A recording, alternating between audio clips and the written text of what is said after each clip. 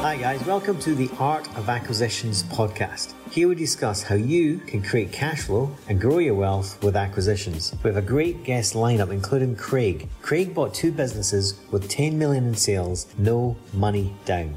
And Alan. Alan has led multiple deals ranging in value from 1 million to 9 billion. Yes, that was right, 1 million to 9 billion. Art of Acquisitions, simply the fastest strategy to create cash flow and grow your wealth.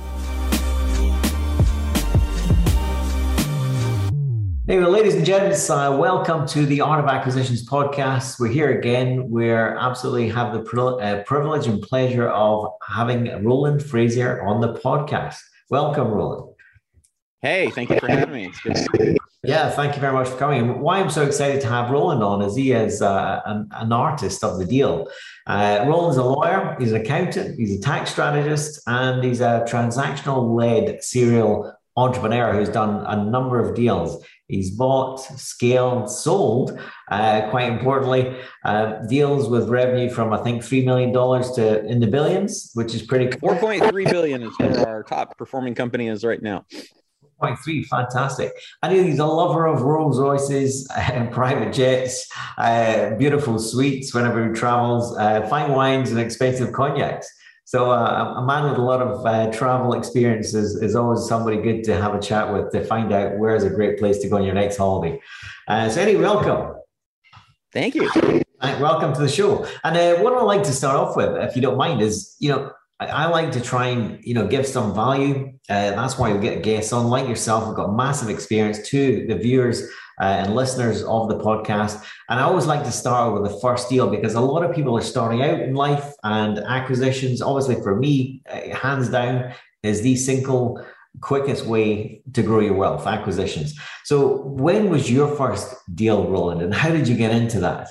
It's a really good question. It's been so long, I truly don't remember what the first was, but I know early on I was involved in real estate. And so that's kind of where I cut my teeth to these things. And then it just kind of led on to other things. There was a machine manufacturing company that we acquired back in the say late 80s ish, and actually mid 80s. And so that was probably the first one. That was the first one where I got involved with the people up in New York that were doing leverage buyouts and things like that. I had done some things before that, but I'd say that's probably the first big deal that I did.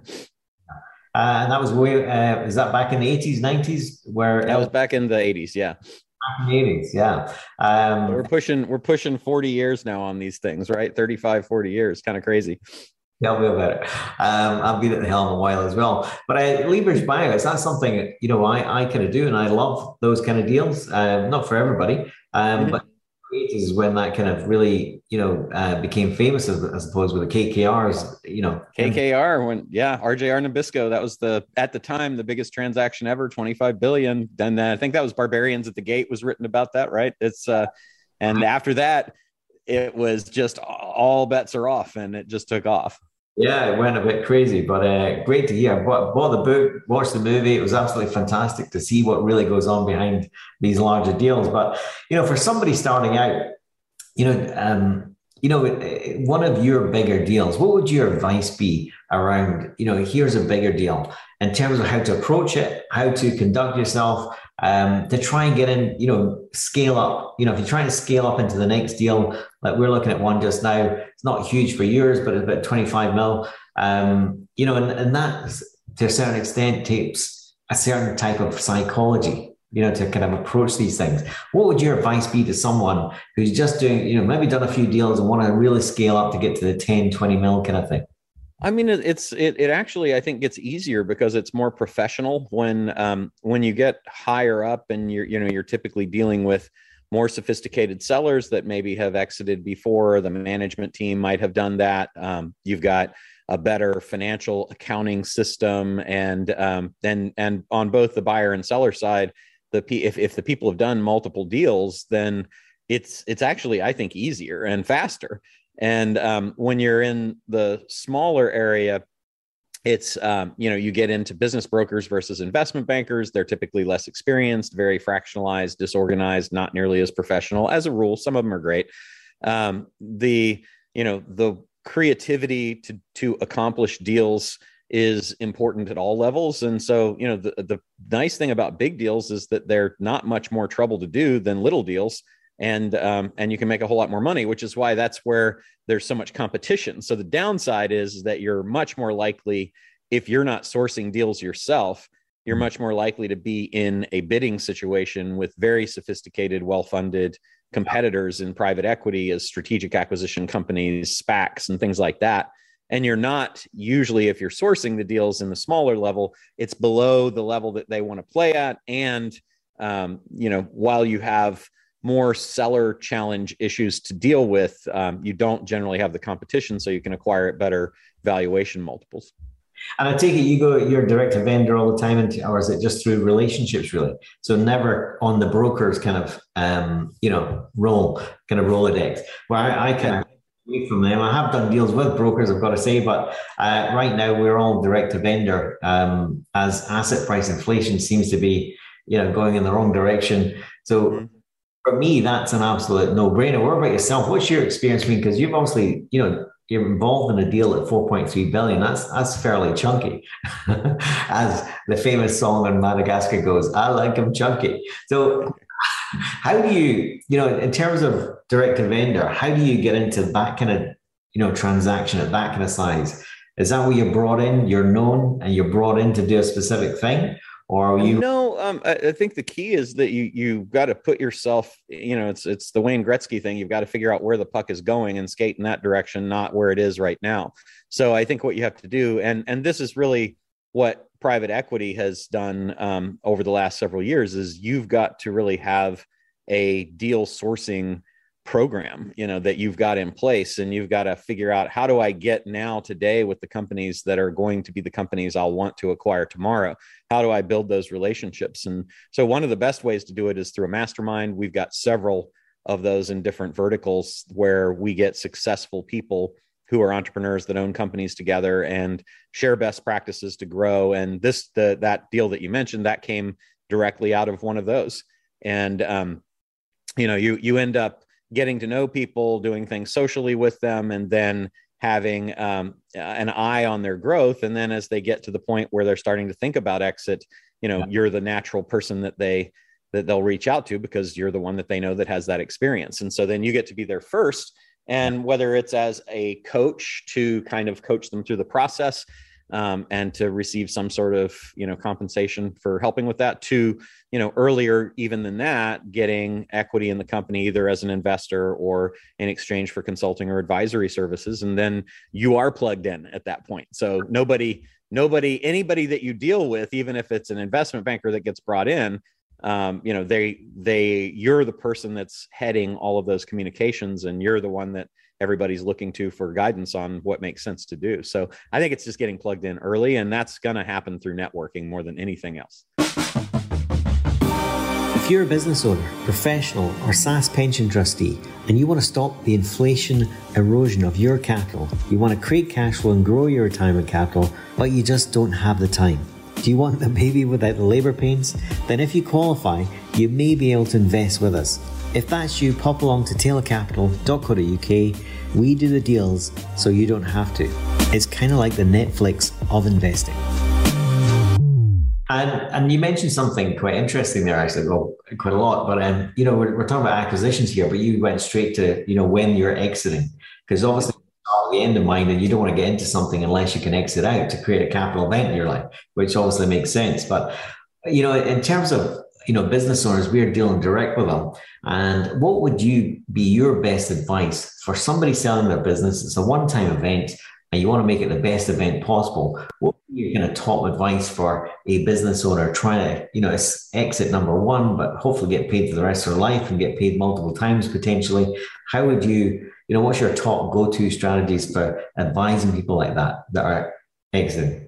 Well, I think the biggest mistake I think people make is not having someone help them. That they basically, someone approaches them and then that's the person they do the deal with. And they're almost always going to be leaving 20, 30% or more on the table than they would have had they gotten somebody to help them run a process of exiting. So I think that the first thing is that. The second thing is you should be planning an exit 2 to 3 years before you're actually ready to exit, because it takes about that long to get everything to where you want it to be able to maximize the value that you're going to receive when you exit. And things have to be done differently.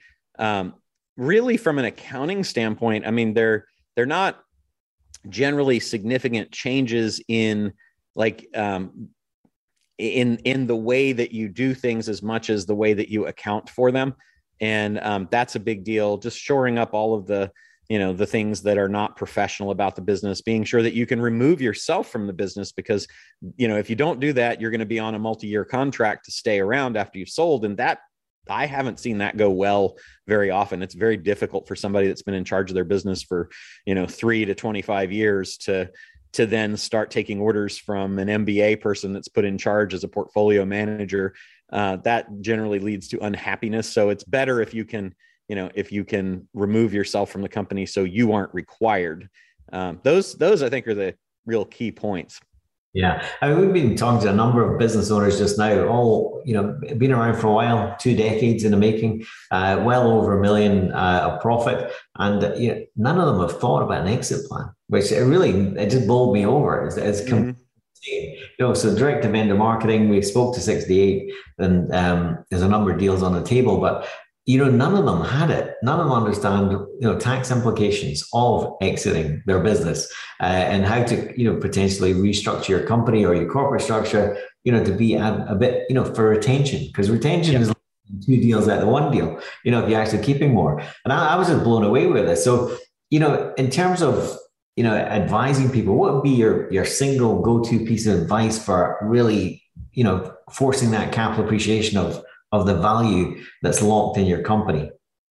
I mean, I don't think there is a single piece. It's really a multi-step program. There's several things that you need to do. The easy ones are, identify the things that will affect valuation the most, and then see which are the easiest ones that you haven't yet activated to go after those. Yeah. Absolutely. No, great. And another interesting thing I think I'd love to dive into for 5 minutes is, IPOs. You've taken a company public, and that's quite interesting because we're hopefully going to start a REIT when we buy our first business in this new venture, split the commercial from the business in a sale leaseback, and then that'll be the REIT. But obviously, you have 3 years to comply to go public. That's quite an exciting space, but I've never done it before. And when you've never done something before, it's kind of going into a room, in a dark room with a blindfold on. Irrelevant how much research you do, in my experience, when you get into the real world of doing something for the first time, shit goes wrong. So tell us some insights from yourself taking a company public, the kind of things that, oh my goodness, I didn't realize about that. Or, what was your experience of that? Because that's obviously a new ground potentially. Yeah, it is a completely different world playing a completely different game. So it's to me, it's not one that I want to be involved with because of the hassles and risks that are associated with it. And it's something you really need people that is what they do to help you out with it.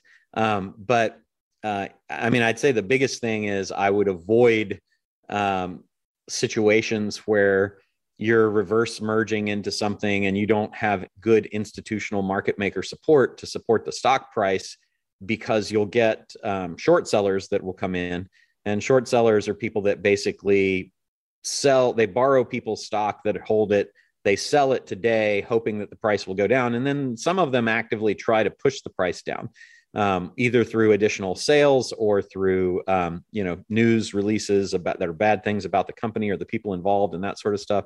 So, I mean, I think that people don't have any idea that exists and that there are professional rings of these people that are out there doing that. So unless you're going with, a company that's got about 100 million in sales and, significant EBITDA, it really is something I would stay away from. Certainly in the smaller markets, it can be a real challenge. And then when you do, be sure that whoever you're going with, has a lot of experience dealing with market makers and underwriters and is putting together a syndicate of support. And, it's it's a significant and very expensive undertaking. And then you're going to be subject to all kinds of reporting requirements and regulation, and your investors are going to need to be communicated with, and you need to have continuing things that are going on that are good that you can let them know about to keep the stock price up, because they get bored with it pretty quickly. It's a different game. So for me, I would rather buy in these smaller deals in the lower middle market, they call it, and then flip them out to public companies, or get my shares that way and kind of have that be the way that it happens, as opposed to trying to do it myself. Yeah. I'll tell you about our plan just quickly after this, and because it's great to get your insights on it. And it's a combination of two things you just said there. So we'll kind of come back to that. But what is, right now, what is the most financially exciting kind of deals that you're doing in terms of a sector, a space, or a strategy? And obviously, you're very much into the consulting for equity just now, which is a great play. But what's your financially most exciting deal just now? You don't have to, obviously, not the details of the deal, but the kind of structure, the strategy, that kind of thing. Yeah, I'd say like the ones that are most interesting to me are really good leverage deals. So we're doing a real estate roll up of real estate brokerages right now. That's pretty exciting because it's a very fractionalized industry. There's a tremendous amount of opportunity, and many of those companies have done quite well. There's a lot of buyers to flip that out to. So I like that market quite a bit. Franchises I like also for the same reason. There's a lot of leverage. There's a lot of buyers. It scales quickly. It scales with other people's money because those people are investing. And as a matter of fact, the real estate business that we have is franchised as well. So it's a franchise. It's a expansion through franchise and roll up strategy there. There's another one in the home services industry I like quite a bit. That's been a big, great market. There's one in the solar business right now. There's one in private jets and transportation. Those are probably the ones that right off the top of my head I would say are the most exciting, because they have the ability to go really, really fast. And so I'm interested in how do we get there as fast as possible. How do we get there faster? Absolutely. That sounds like a good game plan. And what about for somebody just starting out there in their acquisition or their wealth growth kind of journey? What would be your advice to somebody starting out in terms of trying to, get some traction quick? Well, I think it depends on, do you have an existing business or not? If you have an existing business, then I think it makes sense to say, what do I need to solve for? Because acquisition's a great place to solve for the things that you want to either fix or the things that you want to use to expand in your company. So if you're looking to acquire more leads for your company, then media. If you're looking to acquire more market share, then it's by your competitors. If you're looking to expand the infrastructure, then it's acqui-hire and hire or acquire teams and resources. If it's you need to increase profits, it's vertically integrate up and down the supply and distribution chain. If it's I need more innovation, then you acquire intellectual property or intellectual property companies. If you need to increase average order value, then you basically look for other companies that have products that your market is already buying before, during, or after the time they're buying your products. Or if you need to have increased like kind of a stability of cash and increase your lifetime customer value, then it's really look for recurring assets and recurring revenue opportunities that companies have. So that's if you own a business. If you don't own a business and you're looking to get started in it, then to me, you go through a process of establishing your acquisition criteria, which I think, given the challenges of business and of the dedication it takes to do this kind of thing, that it makes sense to do something that you're interested in. So I say, what are the first category is, what's my HIP, my hobbies, interests, and passions. Because if you're interested in something, then you're more likely to stick with it than if you're like, I really hate USB connectors and cables, but I'm going to go into that business because I think there's a big opportunity there. You're not going to be really excited to stick through the tough times there. Then you go and say, well, what are my superpower skills and experiences? And then match those things and say, how can my superpower skills and experiences help with the things that I'm doing over in the HIP section. And then you have to say, well, what's the income I want to make, which is going to establish what's the size of company you want to get. If you want to take home $10,000 a month and have $10,000 a month to, or pounds or whatever, to grow the company, then you need to be sure that it's got the profitability to support that. So that's what's cool. One thing that's neat about acquisitions that I don't know exists anywhere else is that, like, as an opportunity to go after, there isn't any risk that you won't make the money you think you want to make, because you're going to buy a company that's already making it and has a track record of having made it. So you get to decide what that is going in. And then you have to obviously subtract out of that what's the cost of acquisition. But that's kind of a very unique opportunity that exists there. And then I'd go over and say, well, what's the industry that my hobbies, interests, and passions would apply to that is likely to be the biggest opportunity? And if I can do that, then I mesh all of that together and say, now I've got an idea where I want to go. And that serves as a filter to the opportunities that come across, so that you don't end up chasing a whole bunch of rabbits and never catching one. No, absolutely. Who would ever want to start a company instead of buying one? You just get there faster, like you say. But once you've done your first acquisition and you really want to ramp it up with some traffic or new customers quick, you've got a quite a unique strategy of buying, customers that are already somewhere else, like Facebook groups, for example, kind of thing. That have your ideal customer in there. Like, there's one Facebook group we're looking at just now that has our ideal customer in there. They're pension investors. And one of our things we do is we have a little private investor club, and we're trying to help them grow, protect, and scale their capital. So how would you go about buying a Facebook group? Because I heard, I'm not quite sure if the numbers are right, so correct me if I'm wrong, that you basically got a million followers in about in about 8 months or something. Is that right? Yeah, I did that in my own, on my own page for myself. That was just kind of a challenge to see how long would it take to get real people, not fake followers, because you could buy a million followers tomorrow, but to actually, create content, put that content out there, pay to promote it, and then actually have people come in and follow you. So, that are targeted towards what you want. So that was different. That was an acquisition of customers, but not like a one-time acquisition. So in terms of that, it was just recording content. Every meeting that I had, every person I would talk to, like if you and I are talking, here or out at lunch or whatever, making notes about the conversation of things that I thought we talked about that were interesting. And then at the end, doing a little summary video where I just took my iPhone and handed it to them and hit record and said, okay, I'm, Roland here. I'm talking to, to Dan. And we talked about a couple of cool things today. I'm going to grab the phone from Dan, who's holding it right now. And then I'd spin it around. So there was no editing, no friction to me getting that up. That would be a, 2 to 5 minute conversation. And then I would go on to Facebook. I would upload the video to my page, and then I would pay $10 a day for 5 days to promote it to the target audiences that I wanted, which were basically people that had business interests, entrepreneurship, that kind of thing, that were located in English-speaking countries, like the UK and Canada, USA, Australia were the primary places. And then that just, that process of doing that over a period of about 8 months got me a million followers on that page, which was really cool. And then I was like, well, can I convert those, into some sort of deal flow or something like that? And so I started holding little meetings, and I started the very first one was in Las Vegas in 2017. And I think I only had about 40 or 50,000 followers at that time.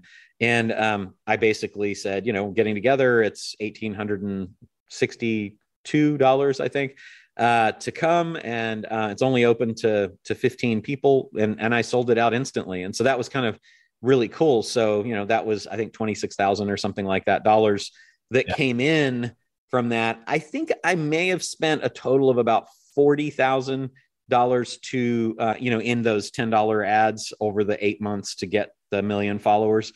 So that's a pretty good acquisition thing. But then, on the other hand, if you're acquiring a group that already exists, you can have 1 million followers in a day. and they are still great followers. They're not fake. You've just acquired them from somebody that's taken the time to do that. And you might spend, $1,500 or $5,000 to acquire a group like that. Or you might spend nothing out of pocket and pay them more than that over time or as a rev share or something like that. But then you've got access to all those people without having done all that work. That's a way quicker way to go. So having done it both ways, I definitely think acquisition is faster, easier, and ultimately cheaper. Because think about, like, if I spent 40,000 to acquire those people over that period of time, if I spent 40,000 on an acquisition binge, I could probably have 10 million followers. Yeah. And what are the kind of metrics when you acquire a Facebook group? The things that we look at is, how many people are in the group and how many are actively engaged. What's the reach? These are things that are on the administration dashboard when you go into the group. So, you might have a group that's got 100,000 people and, at any given time, maybe there's 6,500 of them that are engaged. So that has a 6.5% engagement rate. So I'm really looking at that to say, well, these are the people, like, I'm really not getting 100,000 people. I'm really getting about 6,500 people that are going to be paying attention, and 90 some thousand that have moved on. So if I've got a high engagement rate, like 25 or 30%, then that's more exciting because you'll actually reach more people. So looking at the reach and the active people who are commenting and liking and things like that, that's really helpful. Yeah. And is there any metrics in terms of what you would pay for, say, the active part of that? Say there's 100,000, there's only 5,000 active. They're typically selling for 2 to 3 cents per per user. So so that active number is more like just an indication of whether it's any good or not. Because if it's like 0.0002, then I'm not going to even mess with it. But then if there's 100,000 people and, let's say there's 15% that are active, then you typically would look at paying $2,000 to $3,000 for that group, or 1 year's profit, whichever is more. And so, that's a good rule of thumb, I think. So if they had made $6,000, in profit selling t-shirts or something like that, or using affiliate offers, and many of them have no monetization at all. If they had done that, and then it would basically be either 2,000 or 3,000 under the 2 to 3 cent rule, or 6,000 under the profit rule. So you're still relatively inexpensive to acquire a large number of followers. Yeah, no, I think that's incredible advice there. Just what you said there is so simple. 1 million followers, 8 months, doing content, meetings, grab a phone, summarize the cool points, £10 a day for 5 days. That's absolutely awesome. And then on top of that, if you want to scale, then obviously try and buy some Facebook groups. That's phenomenal advice. Yet so simple as well. But it's, if you don't know, you don't know. And that's what's wonderful. I suppose that's what experience is all about and what mastermind is all about. And you touched on something there that I think there's a great story behind, which is that first mastermind that you did in 2017 that you charged $1,862, which is an unusual amount to charge. Can you share why you charged that amount? Because I think it's I think it's always good to have a story behind what you are doing. And so I wanted to charge about $2,000, but I also wanted to have a story. And so it occurred to me that since this was a mastermind that I could sell based on a story of successful masterminds, I could have my price relate to that by determining the year that mastermind started. And I could also have good authority by kind of tapping into the names of the people that were involved in that mastermind. So it turned out I did a lot of research and I found the years that several different famous masterminds started. And there was one, there were some in the 400s and I was like, nah, that's not enough. And there were some, more recent and I was like, those are too new. So I settled on Andrew Carnegie started a steel mill mastermind of steel mill owners and manufacturers back in 1862. And so I was like, okay, well, that's pretty cool because now I've got Andrew Carnegie. I've got, all of the power and success of that. And also he went on to do some other pretty cool things. And it's close to 2000. It's not quite there. I wish he'd have done it in 1962, but he did it in 1862. So that was what I had to work with. So that was how I told the story. Masterminds are very powerful. I'm doing something similar to what Andrew Carnegie did back in 1862 with the steel mill mastermind. It's $1,862 to come. We're limiting it to 15 people because small is better when it comes to masterminds. And we're going to do the following things. And then that was it. It was 2 days at a boardroom in Las Vegas. I chose also the number based on what could I get a room for to do the event in without having to commit to food and beverage minimums and room blocks, which is hotels will require when you have larger gatherings. And so basically I got the room for, I think it worked out that we did several of them. The room cost anywhere from $500 a day to about $1,000 a day. And then the audio visual to have a slide projector and the screen was another roughly $800 to $1,000 a day. So call it $4,000, to do that. I traveled over. One of my top people came with me, and we did that over a couple of days. So our total cost, and we bought lunch for them one day. So the total cost was maybe $8,000. But remember, I sold 15 seats at 1862. So whatever that adds up to, I think it's 26,000 something. I had plenty to work with, so I wasn't out of pocket. Yeah. I actually had made a profit, which if I only was doing it for profit and I could make, $15,000 a month, a lot of people would be like, hey, 15 grand a month, that's pretty cool, right? Because I could do them every month. When I put this out there, by the way, I filled up 4.5 groups in the first 2 days. So it was as soon as I announced it, I had that. And then I did it for 2 years after that, really up until the pandemic. And then had to move to an online version, which ended up being much, much bigger. That's not cool. You've got some awesome people in the room for 2 days that, obviously you got a chance to then connect and sell them something else. Well, I did. And so those people, I was, trying to figure out what to sell. And it was kind of funny too, because my business partners were not really interested in this until I had it all set to go. And then they were like, hey, we can come, which was great because, it's like, good. I got you guys excited. And they're also very, very smart.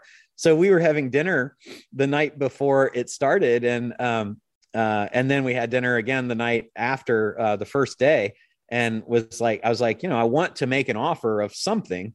But I want it to be significant because they already paid roughly $2,000 to be here.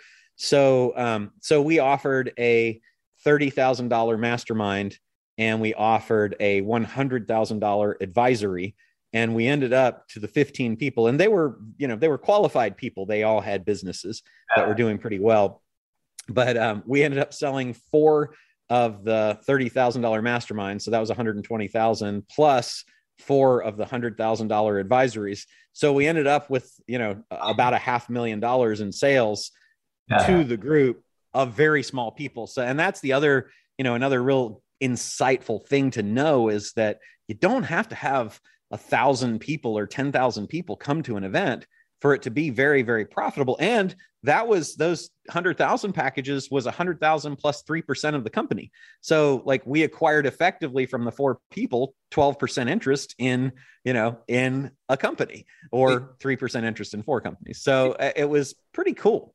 You got paid to hold an event where you made £500,000 profit, and at the same time you opened a private equity house. It was pretty good. And then we were like, well, that was lucky. That could probably never happen again. So I went into the second one, all right, we'll see what there's a good luck, beginner's luck first time, and darned if it wasn't about the same. It ended up being but everyone we did ended up being between because I think I did maybe 25 of these things. And I did it across industries too. So I started in the just general, kind of business and marketing. And then I partnered with Frank Kern to do it in the consulting area. And then I partnered with Kent Clothier to do it in the real estate area. And all of them did about the same, between $300,000 and $600,000 per event. And then they were all marketed exactly the same way. And it was pretty fun.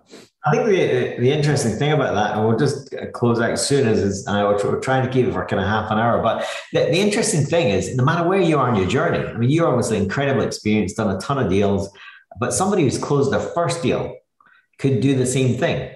because they're one step removed from somebody who hasn't done their first deal. And I think that's Yeah. quite exciting, isn't it? And it's events are pretty profitable, or so I hear. I am a big fan of events. Absolutely. But I like people, right? So I'm not, I would consider myself kind of a hybrid, introvert, because I'm not like, if you put me in a room full of people, I'm not going to go around shaking everybody's hands, introducing myself. I'm probably going to hang out in the corner and observe. But I do like people. So like when I can get in a one-on-one or a one-on-few situation, then I like finding out. I'm curious about other people's businesses, and I have, some experience to bring to the table. So I can always have a good conversation with them. So like, I'm not, the event thing works really well for me, especially because I'm not going to meet these people otherwise. I'm going to be, if I'm going to another person's event, I'm just kind of hanging out and I'll talk to people, but I'm not, hey, how you doing? That's just not my style. I'm with you. I'm with you. Roland, it's been an absolute pleasure. That golden nuggets in there are coming thick and fast, and I'm going to take action right after this on one piece of your advice, which is to get my phone out and do a summary of the golden nuggets that from our conversation. So thank you for that. I think that's a great piece of advice. And then stick $10 a day and see what happens. Who knows? It works. It works. And then we're going to be hunting for some Facebook groups. But anyway, thank you so much for coming. I'd love to have you on again at some point. So, gents, ladies and gents back home, I would watch this again, take some notes, and then actually take some action on that, especially what he's just said there. 1 million followers in 8 months, content, put some, meetings, grab a phone, summarize it, and just put, some small ad spend behind it, and then start going. And I talk about this stuff all the time. So I'm pretty easy to find / Roland Frasier on all the social media, and have a business lunch podcast. And, whether it's TikTok or YouTube or Instagram or Facebook, it's good to have a presence.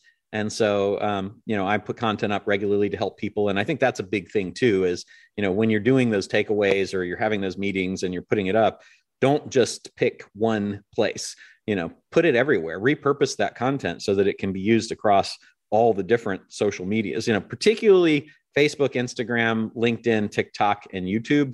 I think those are very critical platforms to be on. No, that's fantastic. I really appreciate it. And all the links for Roland's various social media will be below. So if you want to check him out, follow him, I would seriously, strongly suggest you do, because he's a man with experience and he's always dropping golden nuggets daily on his social media. So Roland, thanks very much. It's been an absolute pleasure.